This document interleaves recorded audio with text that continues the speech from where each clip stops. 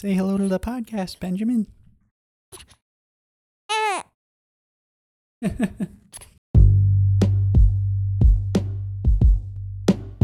Hey everybody, what's up? Welcome back to another episode of Everything Kratom, the podcast about anything and everything Kratom.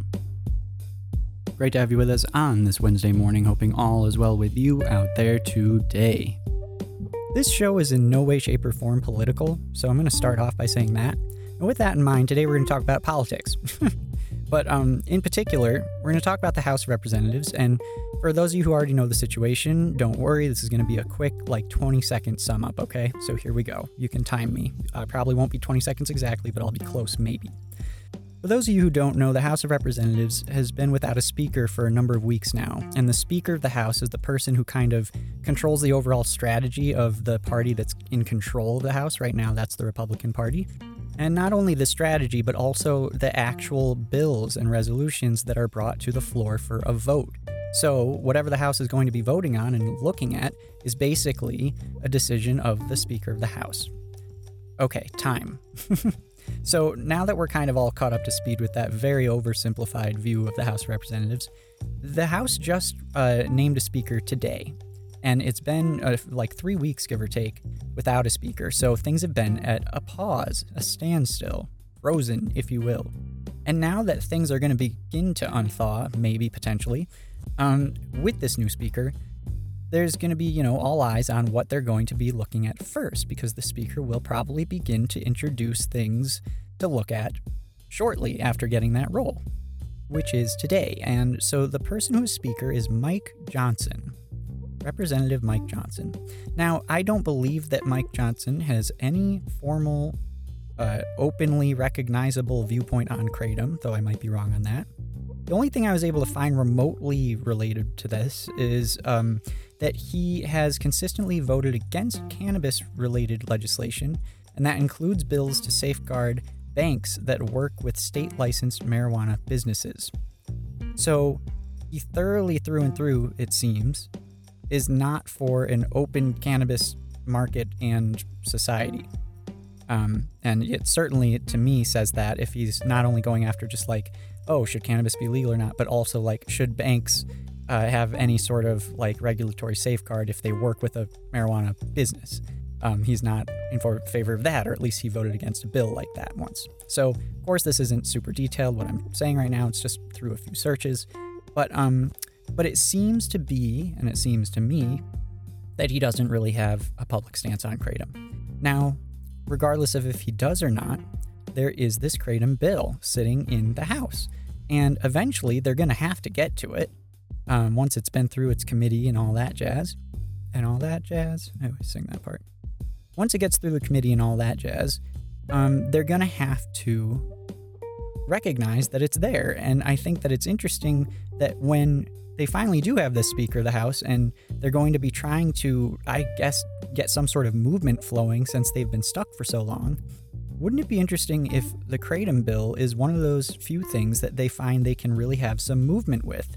After being stuck for so long, with different divisive issues within the Republican Party itself, and then also within the House of Representatives, Democrats and Republicans, wouldn't it be interesting if it ended up being that kratom was something that they could all kind of get behind, or at least talk about? Because I think that after this whole debacle that's happened in the House of Representatives, and I think calling it a debacle is quite safe, given that both Republicans and Democrats both are very sick of it and tired of watching it happen. So I don't really think there's much political nature in saying it's been pretty messy and everyone's pretty much done with it at this point.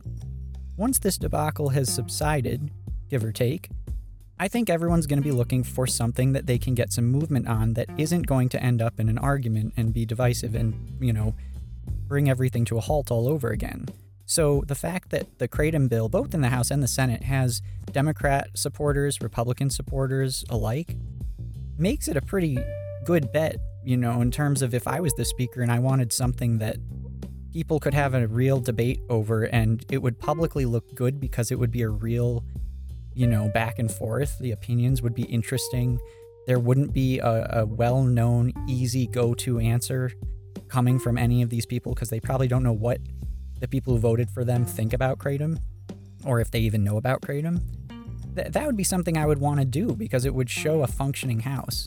And I think that a functioning House of Representatives and a functioning Senate involves people talking about an issue back and forth, and the public, the wider public, general public, not knowing where it's going to go because the points must be made and people's opinions can be swayed based on those points. I would love nothing more than to see that happen. Now, of course, do I think this is going to be the first bill brought for a floor vote now that this Representative Johnson has been elected speaker? No, that's probably not going to happen. But what my hope is that maybe Representative Mike Johnson, as the new speaker, will consider at some point or another bringing up this idea that kratom is something that needs to be addressed, and there's a bill there, and we've been stuck for way too long on these other issues. Let's talk about something new. Well, here's something that's interesting. I know it's not necessarily realistic, but I don't know. I like getting into the weeds of all this stuff, and I like thinking about what these people are thinking about who are in office, you know? There's nothing really in place for the whole kratom argument that's going to be super, super helpful for them to rely on when it comes to like a template argument, politically or not politically affiliated, that they know that they're going to get voters over, or that they know that they're, you know, speaking to the real hearts and minds of the American public. I think that this is something that is in development, and it needs to be talked about openly and openly debated. Now, the final thing that I'll share is I think that an interesting aspect of the kratom bills themselves is that they're essentially saying to the FDA, we, Congress and Senate, are telling you that we don't care about what your thinking is around the safety of this substance. You cannot make it illegal, and you cannot stop it from being in the market because you fail to come to a hard conclusion and a hard, scientifically backed up conclusion on kratom. And I think that that's pretty interesting. Congress and Senate telling the FDA the safety concerns you have for this substance are null and void in our opinion. This is going to be something that is sold in the market, and you, unless it is like harmful when used as directed, you have no role to play here in limiting it. Isn't that really wild? And the thing that I don't know about is who comes up with the idea of used as directed, because that's kind of the key part here. It's like, unless it's harmful when used as directed. So when it's not abused, it's used as directed, and it is still harmful, that's when the FDA can regulate it or make it illegal, more so than what Congress and Senate might outline. But who's deciding what used as directed looks like? I don't know. That is kind of the wild card in my opinion. So I'm going to be watching for that. I think everyone should, and see who comes up with this idea of what taking kratom as in a normal way, quote unquote, should look like. That's the real wild card. Maybe that's going to be another episode talking through that whole thing. Well, plenty to talk about. Woohoo! Let's keep it going. Thanks so much for listening, everyone. We'll be back tomorrow, and you all are great. Talk to you all then. Bye-bye.